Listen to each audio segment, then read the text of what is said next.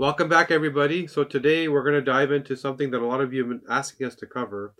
We're going to look at menopause and hormone replacement therapy, and that's just the beginning of it all. There's a lot more we're going to dive into. And of course, if we want to understand menopause, we have to talk to a man. Isn't that right, Dr. Rosensweet?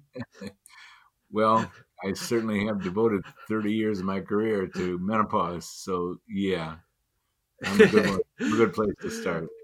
Well, the work you've done has been incredible. I mean, so just so everybody knows here, Dr. David Rosensweet built something called the menopause method.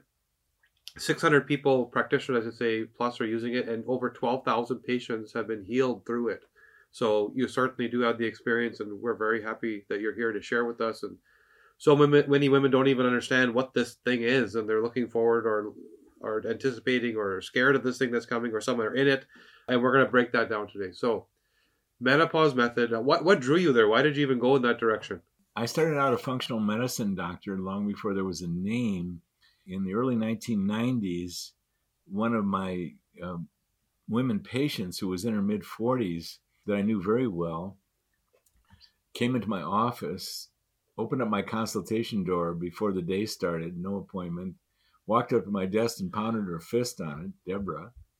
And she said, "Look, don't think you know me. I'm telling you, I'm going crazy. And this is not a minor thing. Don't pretend it is."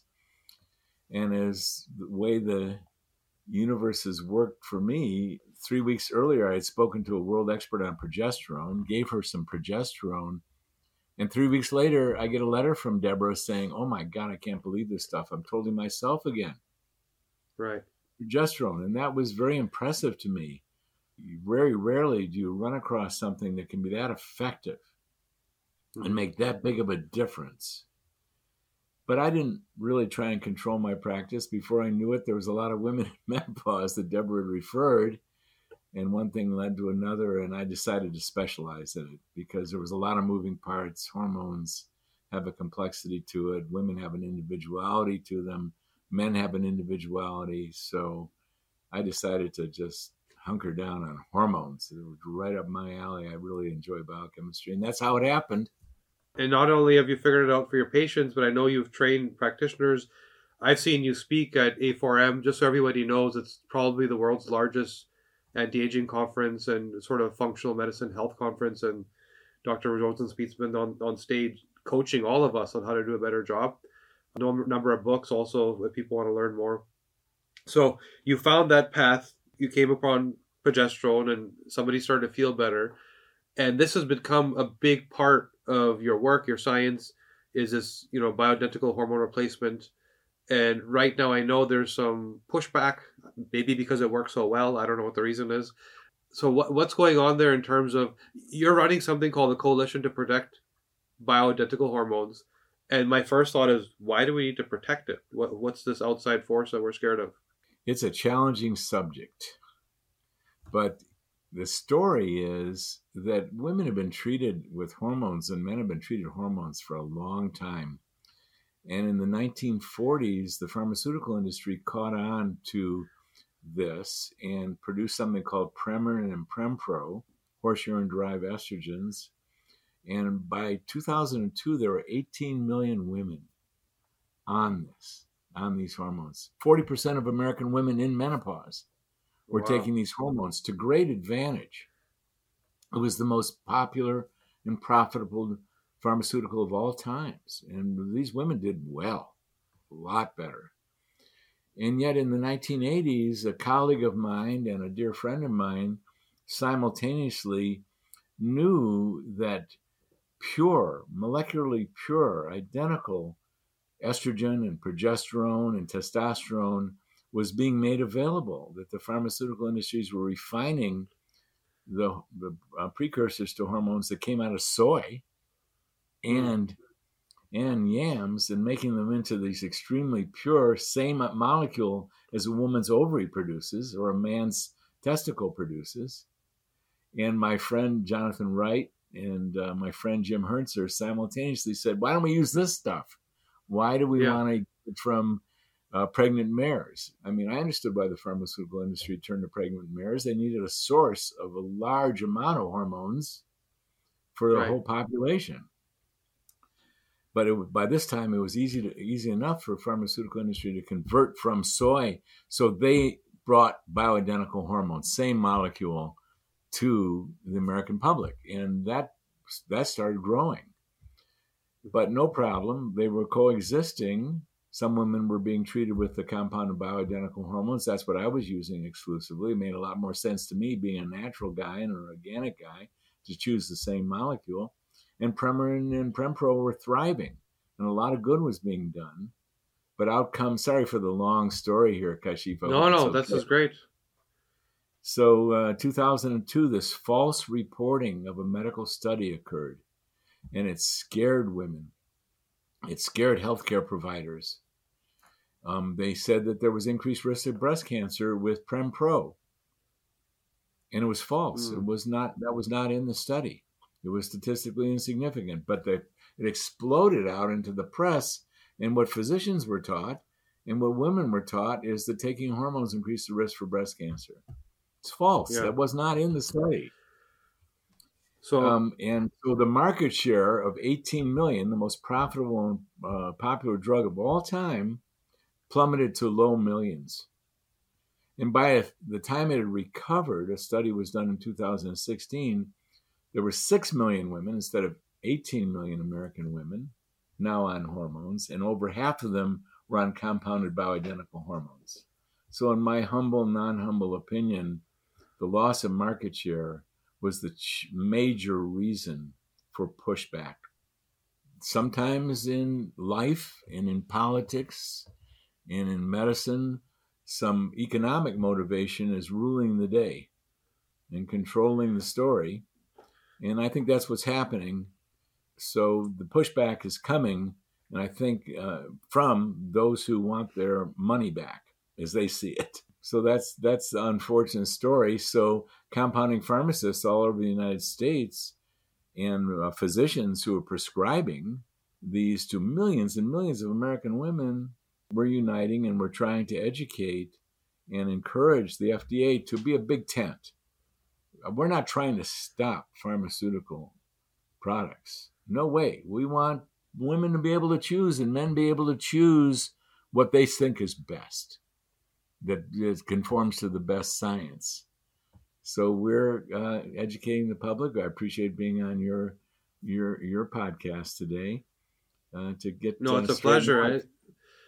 This story of we found something that is exactly what people need, and it's not masking a symptom, and it's solving the root, and now they feel better, and all of a sudden there's a scandal in the media telling us why it's broken.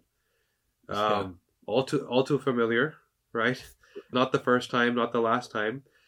So, and this is why I understand the coalition, where I didn't realize the pressure that was there. Most of us think of bioidentical hormones as a pharma product and don't realize that because it's... So keep in mind, menopause, you can have anxiety, depression, physical, neurological issues. You can have digestive issues. Like, there's 10 different products I can sell you versus this one thing turns it all off. So makes it very clear why you're saying what you're saying and why there's this pushback and your coalition is needed. And thank you for sticking your neck out to do this work, because I do know so many women that if they didn't have their hormones would be struggling. So how do you then... So people used to think, when I talk to people, I shouldn't say used to, they still do, when they hear the word bioidentical, they think that it means it's personalized for them. But what you actually mean by identical, what you just laid out, so easy to understand, is that it's identical to what is meant to be in the human body, meaning not horse urine, but what comes from soy and these other plants are identical. So is there any other level of personalization required? How do you know what this person needs? Is it progesterone, like you said? Is it estradiol? Is it estriol? Like where do you start when it comes to that? Well, I'd like to be clear that the pharmaceutical manufacturers are changing as well, and they're producing some products that are early stage to me, but they're bioidentical, patches, gels. They're using pure estradiol. There's something to be said about improving that. We're a big tent. We want the whole world of treating men and women to thrive.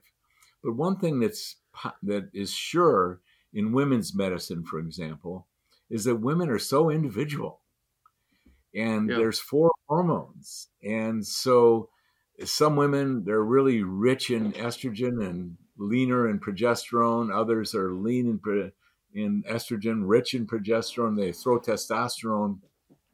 The infinite variations are enormous. Some young women need this much estrogen to be healthy, fertile, regular periods. Other women need 3 times that much. And I'm just talking Right. about estrogen there. So the human variability is enormous. Well, the compounding world addresses that beautifully. We can customize. And we go through a process with women and with men that takes 2 to 6 months to dial in the right balance, the optimal balance, and to test it out. And so it's highly customized. And this is something the pharmaceutical industry is not going to be able to mimic. You can't produce 50 different estrogens. You can't mass produce them. But the compounding pharmacist can take the basic materials and through a doctor's prescription, customize it to each individual woman. So it is customized, and that's an important thing. And we eventually confirm that with testing, and it's a beautiful thing. Now, don't get me wrong. Women who are on hormones, on patches, on Premarin and Prempro derived from horse urine, they're doing a lot better. The women who are on Premarin and Prempro are at less risk for breast cancer, heart attack, and stroke than women who are not. So we're a big tent. We want physicians and nurse practitioners and women to choose what appeals most to them and not be excluded from the excellent, elegant, and I think necessary work of customizing that can occur with bioidenticals. Yeah, this is where compounding is such an awesome force that most people don't even know is an available option. And for other things too. You see pain creams and other things that are compounded. Just need to find a compounding pharmacy. So our 2 cents here is that if we understand the genome, we know the metabolic pathway for hormones, and we understand the genes that drive each step. And so all of a sudden there can be this personalized map of, well, why is it that this person needs a little bit more estrogen? Or why is it that when I give them X, it leads to hair loss, etc.? Because what are they doing with those hormones that I'm giving them? And it reminds me of a story of us working with NHL hockey players who were given androgen gel packs like testosterone, and they ended up growing man boobs. They had gynecomastia because the CYP19A1 gene converts all that testosterone into estrogen. And they didn't realize that of those, hundreds that were going through it, a few of them were in that genomic profile, let's say. So that's just one layer of personalization. How do you measure? So we're seeing it from the sort of here's your map, here's who you are. You're kind of seeing it in real time, like I'm working on you actively as a patient. What do you do to monitor and understand what somebody actually needs? How it occurs in real time is that I'm a physician and women make appointments because they're not feeling well. And a lot of them don't even know that it's from menopause because they're learning about it. But I'm sitting there listening to this woman in her mid-30s and mid-40s, and she's got a long list of profound issues. And I can tell let's deal with the hormones first, because part of what's happening in human life is women and men were peaking out in our hormone output at 20. Then we're gradually declining. And these hormones are so powerful, they're the most powerful biochemicals in our body, that we feel that decline. Men, for example, can lose their erection from the decline. They can lose their drive. We can lose our muscles. We can lose a lot of stuff. Well, women lose their mood and their vagina health, and they get pain on intercourse, and they can't sleep, and they're getting anxiety and depression because these hormones are so much a part of emotional well-being. And so they're telling us this. They're not sleeping. They're getting hot flashes. And the story's very clear to me. Oh, they're losing their ovarian hormones. They're midlife. They're going through perimenopause and menopause. And you're saying this is as early as their 30s? Yeah. But where it really hits is when their periods stop. So in their mid-40s. So then the symptoms can really get severe. The symptoms are more subtle. They can get in their 30s, they can get the return of PMS. They can get some subtle mood issues. They can lose their drive, their ability to make decisions every day. It's more subtle. in their 30s, but it's there. Well, women in their 30s, sometimes this hormonal decline of all four of these hormones, estrogen, progesterone, testosterone, and DHEA, and even thyroid, they can start feeling that well. They can start not sleeping well. They can be losing their libido. They can lose their basic decision-making drive, their natural clarity. They can lose their cognitive ability, a lot of symptoms. They can get PMS return when they didn't have it. And so I know these symptoms. So I say, oh, okay, sounds like you're getting low in estrogen and progesterone. Let's start low and give you these 3 or 4 hormones and gradually increase them. And what do we expect? If I'm correct, they're going to get alleviation of these symptoms. They're going to get the restoration of vaginal health so intercourse doesn't hurt. They're going to get reclarification of their mind so they're thinking clearly again. They're going to get their natural decision-making drive returned. They're going to get these hot flashes are going to disappear. We're working with 4 hormones and we're gradually replenishing them. These hormones are so powerful that if we go too high, they're going to get symptoms of overdose. If we give them too much estrogen, for example, they're going to get breast tenderness. If we give them too much progesterone, they're going to get the great calming effect of progesterone, but they're going to wake up groggy, like they'd taken a sleeping pill overnight. So there's these bumpers of symptom caused by insufficiency, symptom alleviation relieved by the restoration of the hormones, or if you go too high, you wind up getting symptoms of overdose. So we do a clinical process of gradually increasing these hormones to alleviate symptoms. And then when they say the magic words, oh my God, I'm myself again, that's what we're looking for. Yeah. We test them. We do this exquisite 24-hour urine hormone testing because the final dosages need to be confirmed by testing, and we'll do some tweaking once we're looking at the test. And that's the process. So we probably touched on a lot of it already, but this menopause method that you write about, that you train people on, I know it'd probably take us a few hours to go through the whole thing, and we have a little bit of time, but so what are the key elements of this unique modality you have that you teach people that you call this menopause method? We call it the menopause method, but I think what's happened is because I specialized and just decided to take on menopause and andropause, we're just unveiling a proper approach to women. So it's really the women's method, or it's really the men's method.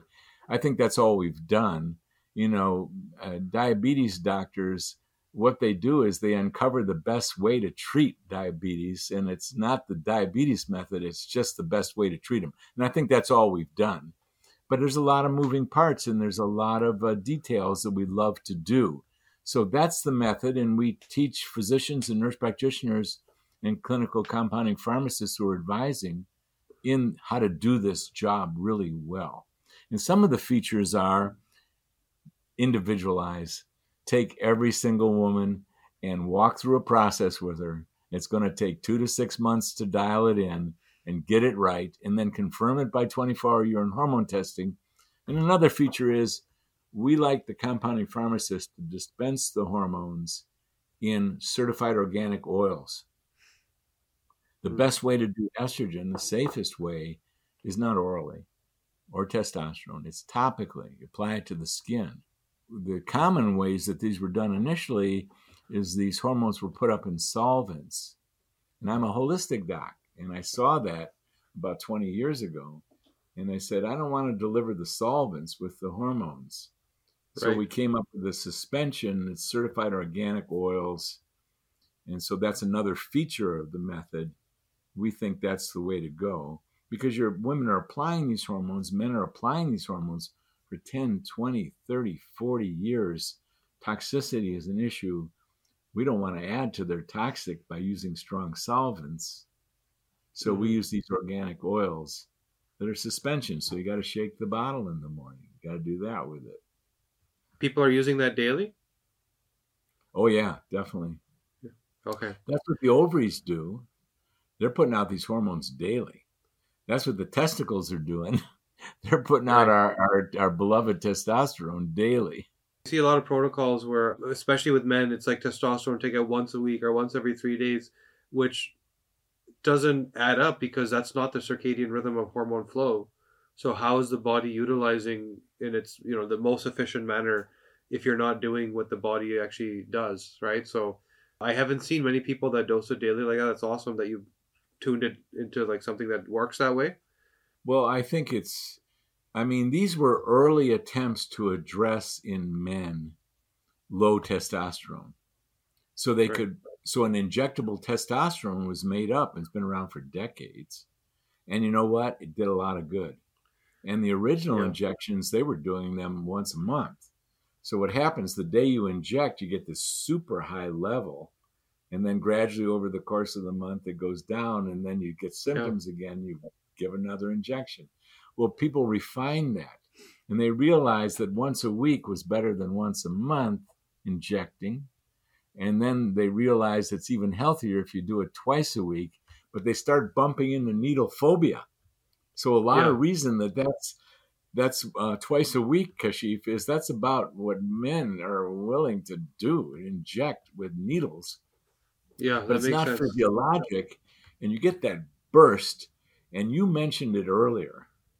You said that some men are going to convert that testosterone into estrogen and get increased breast size, for example. And Yeah.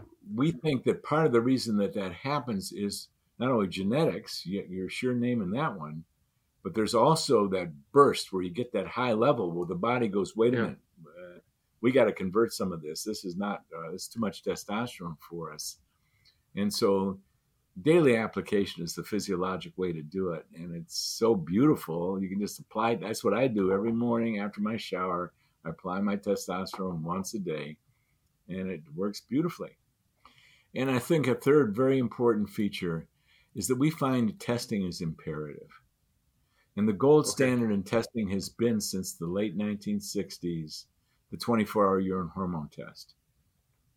In our group, in the interest of trying to broaden the ability for men and women to have access, we're doing these studies to compare other forms of testing, but yet we haven't come up with it yet. Blood testing does fabulous work, but not for when a man or a woman is taking hormones. Because when do you draw the blood? After they took their Yeah. morning dose or after they did their night before dose? There's a pharmacokinetic thing where when they apply the hormone, you get a spike and then it gradually decreases. So when do you draw it? 12 Right. hours later, 4 hours later? Well, you can get a rough approximation from blood, but the 24-hour urine hormone test totally takes care of when they took the hormone. It doesn't matter. They took it within 24 hours, it's all going to show up properly. So we're very strong advocates. Our group is doing comparative testing. Later today, I meet with two major laboratories. We meet once a week to try and sort all this out. But we're definitely 24-hour urine hormone tests, and I like to give you my best shot. I'm not Yeah. mentioning other tests. I'm not mentioning them because, to me, there's too many issues involved. We've seen that also where like somebody, a woman will have a green smoothie instead of her regular meal, and the dim or whatever's in there will literally alter hormone levels. A man decides to do a heavy leg day and boost his testosterone, and it alters. There's one thing to understand what's in the blood.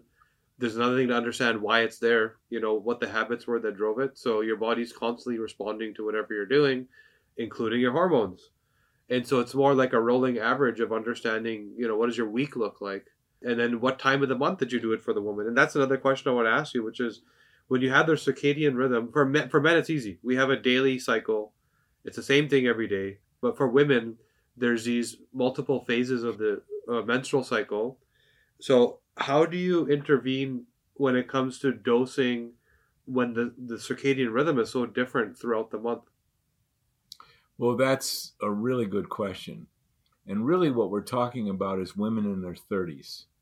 And really, what we're dealing with is instead of putting out these rich amounts of the 4 ovarian hormones when they were 20, they've gone into a decline. And then you're bringing in that the hormone levels are different throughout the cycle. So how do you do that? And it turns out to be easier than one would think, because really it's that general depletion that is the main driving force that's getting them into trouble.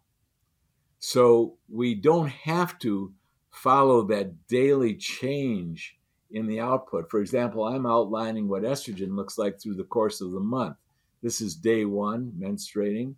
It rises to day 12. It drops mid-cycle, and then it rises again. That's estrogen, whereas progesterone is 0 pretty much, and then it comes in the second 3 weeks. We don't have to follow that, because what we're really dealing with is the general decline of all 4 of the hormones. So if we replenish estrogen and progesterone up to reasonable levels, that's all the body really needs. We don't have to adjust to the cycle. I did some experiments in trying to make the daily doses different for every woman based on following that monthly variability. And I did spreadsheets. I loved it. I'm an Excel lover. I gave out different dosages for every day to try and mimic the ovarian cycle. And here's what happened to me, Kashif. Women came back for their annual visit, and I said, how you doing? They said, great. But I really didn't like that variability. It wasn't hard to do, but I didn't feel good. So what I did was I stopped doing the variable, and I went into the daily regular dosages that you had done before we did variable, and it feels great. So I don't like the variability. I like just giving a steady dose every day. The women taught me, one woman after another, that the variability was a cute idea, but I didn't have to do that. Just replenishing a certain small amount every day in a young menstrual woman is what worked best. Yeah, I get what you're saying. So essentially, we're saying that there's an existing circadian rhythm and flow, like you mapped it out. And what you're doing is not dealing with the actual micro measurement of where they're at. It's more like, if I get you to a better level to what it used to be, you used to do well back then, right? So I'm just trying to get you back to where you were. So the starting point, that initial fuel to the fire, is the right dose to get that whole cycle flowing at the right level. So never thought of it that way. I've always, because I know that when some women take supplements, for example, they'll take DIM or other stuff, that there's certain days where they may get a headache, and there's certain days where they feel amazing because of the circadian rhythm. But I get what you're saying. You're not masking, altering, you're providing, and the body will then go do its job, because you're giving it what it needs to start with, which is cool. That's right. And then with men, first of all, what age are you starting? And what are the main drivers? Why are men coming to you saying, I think I need help? Well, the main drivers are symptoms resulting from insufficient testosterone. I'd say the most profound driver is loss of potent erectile function. Okay. Now, there's many preludes to that. If young men are paying attention, we used to wake up every morning with an erection. That is the sign of robust, youthful testosterone output. And then, as testosterone declines, we tend to lose that morning erection. It's not consistent. And then men even have difficulty with intercourse, maintaining their erection during intercourse. Their libido drops, our mood changes. The mood changes are subtle. They're taking place over years. Get a little more irritable, get a little less motivated, lose some of that natural, gorgeous male aggression that gets us really creative and in action. It sort of calms down. Don't feel like going to the gym today. But the main driver is that erectile loss. And men know that, and they feel it. And they feel it along with lost libido. That's what drives most men to get hormone replenishing. So I've heard that sort of atrophy, plaque buildup, just like you have in the rest of your vasculature around the body, there can be plaque buildup in the sort of penile shaft, nitric oxide delivery. So are you saying that if you deal with this one thing, the hormones of testosterone, that the outcome is so great that the other stuff just doesn't matter? The other stuff does matter. Okay. And so you're bringing in the second major tool that to me is one of the greatest pharmaceutical developments that have ever occurred. And I'm really quoting a world expert on males. It's the develop of that nitric oxide, improve the circulation thing called Viagra and Cialis. Right. They are fantastic. And they not only, they were actually, what they do is they increase the health of the penile arteries and allow for the return of a fuller circulation of blood, which is really what makes the penis erect. Mm-hmm. Dynamically, it's really the return of full circulation of blood. And Cialis and Viagra were designed for that. They were working on how can we improve coronary circulation? How can we improve arterial circulation? We know, as you mentioned, that nitric oxide, which is the principal dilator, isn't working as well. Can we improve it? Well, what they discovered when they were trying to improve circulation in general is that men were reporting erection strength. And all of a sudden, Viagra and Cialis, which were designed for cardiovascular drugs, turned out to have this humongous, massive market for erectile function. So we like them both, Ashiv. We feel like every man, as hormones are declining, there's more moving parts than just the testosterone decline, which is a big deal. Mm-hmm. But it's also that arterial piece that you're naming, the loss of that nitric acid function. And so Viagra and Cialis, we recommend this for everyone. I'm assuming they're all going to accept that recommendation and be very happy with it. And how do you manage when you're dealing with, so you're now working with a man, his testosterone levels have been increased. And there's something to be said about DHT and prostate health and sort of toxic testosterone and inflammatory hair loss, for example. How do you deal with that? Is there a sort of preliminary screening that helps you understand, or are you kind of tracking and managing it as you go along? Right on. This is really important. And we're testing every man up front. We're doing blood tests, and you named it. We're testing a lot of moving parts because there's some kind of rumor out there that men are easier than women, and I don't find that to be so at all. It's just as fascinating to deal with men because of the moving parts. So you mentioned the hormone DHT, dihydrotestosterone, which is a very powerful form of testosterone. But if you get too much of DHT, you're going to wind up with hair loss. You're going to wind up with balding. And DHT is extremely important. We love DHT. It's a natural male hormone. But if we start administering testosterone in too great amounts, we're going to get excessive DHT. It's excessive DHT, which is problematic. So we're monitoring for that. When we do an initial blood test, we're looking at free testosterone, total testosterone, DHT, and several other things as well. We're monitoring something called sex hormone binding globulin. There's these wonderful things that we can monitor that if we're pushing a man too hard, if we're getting those dosages too high, all kinds of things happen. Too much estradiol occurs. Too much estrone occurs. So what do? We test the man in the beginning, and we're monitoring him as we're going. And we're paying attention because it's pretty easy to overdose a man. For one thing, the shots are pretty easy to overdose and wind up with too much DHT, wind up with too much estradiol. Right. In fact, men routinely were on shots or on something called prevent too much estradiol by taking a drug called an aromatase inhibitor. Mm-hmm. Well, it's a smart strategy, but I say, why give them overdose in the first place? Don't dose twice a week. Dose daily so you don't have to do these high peaks that's going to make the body go, hey, there's too much testosterone in there. we're going to convert some estrogen. So you're naming a lot of the moving parts, and we're paying attention to all of them.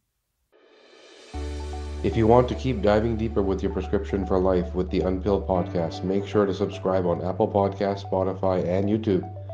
I've also written my first book, The DNA Way: Unlock the Secrets of Your Genes to Reverse Disease, Slow Aging, and Achieve Optimal Wellness. It's now available for pre-sale on Amazon. Take a look and enjoy, guys. See you next time. The overdosing in men being so easy because, estrogen's being made from testosterone and being that root foundational hormone, and the levels are just higher in men. Even if a woman is androgenized and more leaning towards testosterone, it's still not going to be the same as an androgenized male. Oh, yeah. And so never consider that, but you're right on that the sensitivity of this root thing, testosterone, which is the man's goal typically, is going to eventually drip down into estrogen. So it's just so much more sensitive and finicky. And then you're going to have men that overdo it. You're going to tell them take half a whatever shot. They're probably going to take 3 of them, right? And just the male mind. They're going to feel good, and you're naming it. They're going to feel good. They're going to feel super powerful, and their libido is going to get high, and they're going to get stronger muscles. But they're also, as you're saying, they're going to get extra estrogen, and they're going to get extra breast tissue, for example, and they're going to get extra DHT, and that could lead to hair loss, and they're going to get elevated sex hormone binding globulin, which is a real tricky thing to be dealing with. And so the easy thing to do is give daily doses, give the right amount, don't cause these huge peaks, and monitor. When a man says, I feel good, gosh, my erections returned, I'm taking this Viagra type stuff, my erections returned, the testosterone feels good, we test him. And what did we find out with me when I started doing this? I was overdosed, and I didn't even know it. I felt good. I was sitting up with a testosterone level that I didn't need.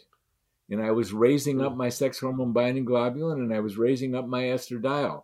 So we tested, we caught it in time, and I had to reduce my dose by over 1/3 of what I was taking. Wow. You just have to pay attention. Yeah. Pay attention and monitor, which a lot of people don't do. And so what is the right number? Because I know that, so for example, I go to the doctor and they'll tell me like, hey, if you're over 300, you're doing good. And if I pay attention to some biohacking Instagram account, somebody will be like, hey, I did red light therapy on my testicles and I'm at 1,000 now, and I think I'm getting there. So, what is the actual right number that somebody should be aiming for? Well, it's a multitude of factors, Kashif. We take into account a lot of things. We want to think that a man's mood is good, and that his drive is good, and that his erection is decent. This is the bottom line. Because you could have a 300 and you could not have an erection. There's a lot of factors. So we want to also know that we're not going too high. A man could feel real good. He could get his testosterone up to 1,000, and that could be too high for him. How would we know? That the man with 1,000 could be producing too much estradiol and estrone. He could be raising his DHT. He could be raising his sex hormone binding globulin. So we look at all those factors. We look at symptoms, and we don't just accept, God, I feel terrific. Okay, we'll see you next year. No, we don't. He could feel terrific because he's running a 1,400 testosterone, and he's running a elevated DHT and sex hormone binding globulin and elevated estrogen and testosterone and estrone. So we monitor all of it. Now, it's not rocket science. Once we dial a man in on his initial process, we don't have to test him for a year. We don't have to test him every 6 months. Once we dial in that process with a man over the course of a couple months, where he's got good erection, he's got good motivation, he's got good mood, he's feeling his natural sense of aggression and well-being, and we've got good testosterone level, good free testosterone level, good DHT, good estrone, good estradiol, and good sex hormone binding globulin, when they're all in the right zone, that's when we say, see you next year. It's unlikely that your dosage is going to change that much. And if it is, you're going to tell us. You're going to say, gosh, I'm not getting as good, I'm not feeling as good as I was.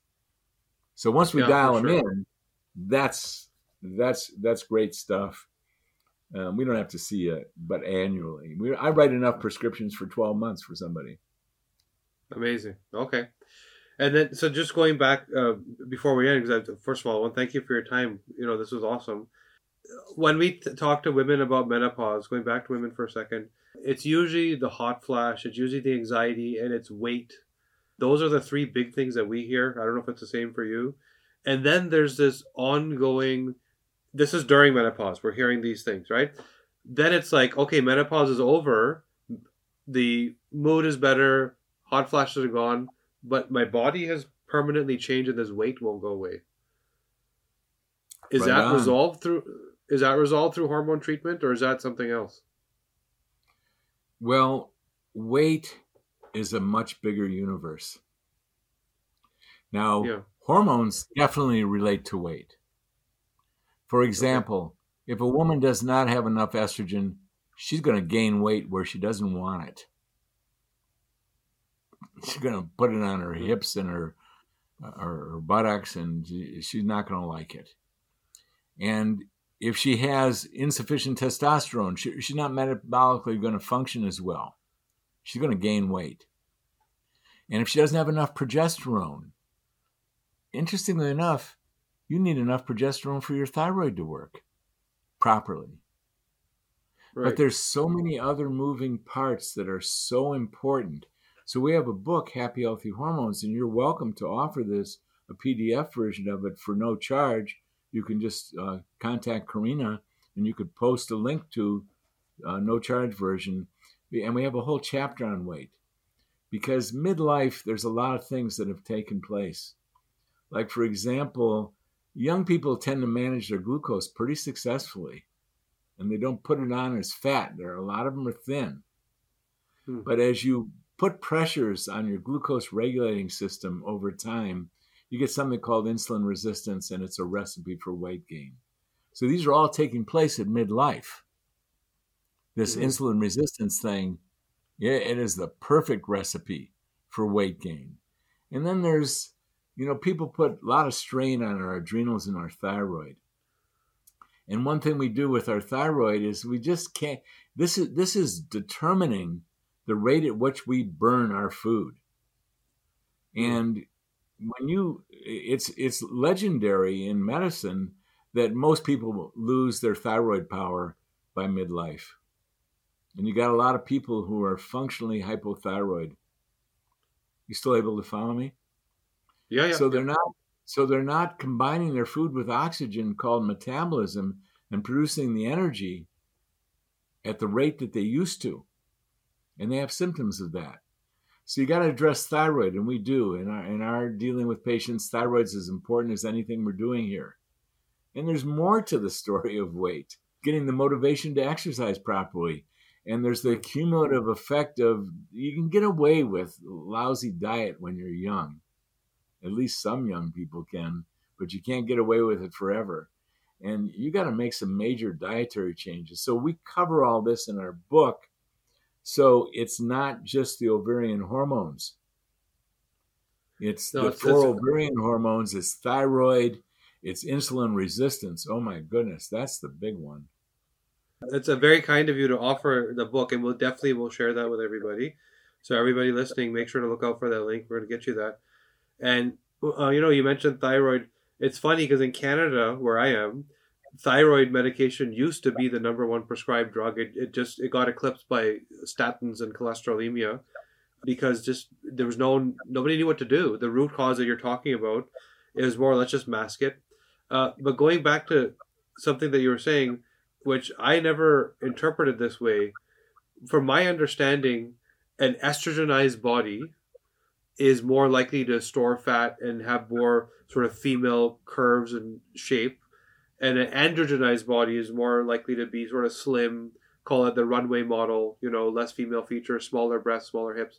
But you're saying that a woman that doesn't have enough estrogen may also store fat in those exact same places. Is what I believe true, or is it more on being either extreme? Well, you're talking about the healthiest of young people, and Okay. that women vary. There's the woman who is more estrogen rich. So she tends to be curvier, larger breasts, and the curve is partially determined by where fat is deposited. She also tends to be shorter of stature, by the way. This isn't absolute, but estrogen closes the long bones, so she gets shorter. Whereas there's another woman who has a totally different body type. She's got her estrogen, she's regularly menstruating, she's fertile, she's healthy as can be, but she's got a predominance of testosterone. She's taller, muscular, her muscles are more developed, she tends to be athletic, she may be smaller breasted. And then there's the progesterone-ish woman. She's regularly menstruating, she's healthy, she's fertile, she can have babies. But instead of estrogen being the dominant hormone, there's a robust amount of progesterone as well. She tends to be taller and thinner and smaller breasted. But these are all healthy body types. What you're talking about taking place at menopause is abnormal fat distribution. That's what you're really bringing up. And that abnormal fat distribution that occurs at menopause is primarily because of insufficient estrogen, insufficient testosterone, insufficient progesterone, insufficient thyroid, and insulin resistant. These are the prime movers at menopause. And now look at that. There's some potent factors there. So that's just another big reason we keep saying the same thing over. You cannot deal with the problem at the symptom level. You have to understand the why, and the why isn't only biology, it's also chronology. Like, when is it happening? The problem of an adolescent and somebody in puberty and somebody who's in fertility age and somebody who's mature and somebody who's in menopause are different problems. And so getting to the root is the only way to solve it. And this is why so many people are stuck. A weight loss problem is not a weight loss problem. It's not a weight loss problem. You're maybe 3 or 4 different profiles of who you really are at that given time. And that was really an aha moment for me, what you just said, because I've never thought of it that way. It's really awesome. That's a really good summary of it. And, when you're a teenager, you got so much robust thyroid, for example. Your metabolism is so energy producing and burn. You got so much energy that you can eat 10 donuts a day or 2 donuts a day. But you can't do that midlife. You don't have that hormonal vigor that allows you to burn. And so you might have moved into adulthood with some habits that, they worked when you were a thin adolescent. Not all adolescents are thin these days either. And a lot of these adolescents that are overweight, it isn't just that their thyroids can't keep up with it. It's that they're developing a prelude to diabetes. They're getting insulin resistant, and they're piling on that weight. So dietary functions, I'm sorry I don't mean to cloud the field. You did an excellent summary there. Well, what I just heard, here's another summary for you, is if I start to take hormones, I can eat 2 donuts a day. Ha! I know you're joking, Kashif, or I would actually take a stand here. You're just, no. It's too late. No, okay. Anyways, there's a bakery that I avoid. Not at midlife. We can't be consistently eating 2 donuts, no matter how well we get our hormones balanced. We're not going to achieve that level of powerful metabolism that an adolescent has. It was worth a shot. So yeah.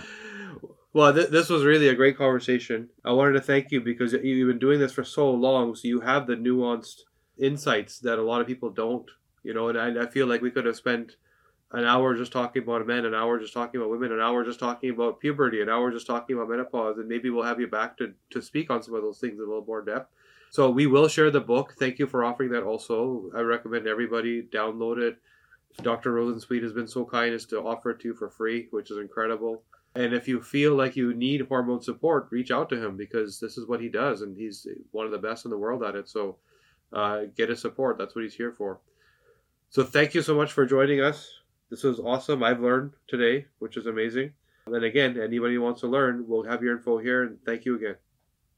Thank you, Kashif. It's been an honor to do this with you. I love it when we get into the groove and co-create. People get more. Yeah. And that's my experience of you as an interviewer. Thank you very much. Pleasure.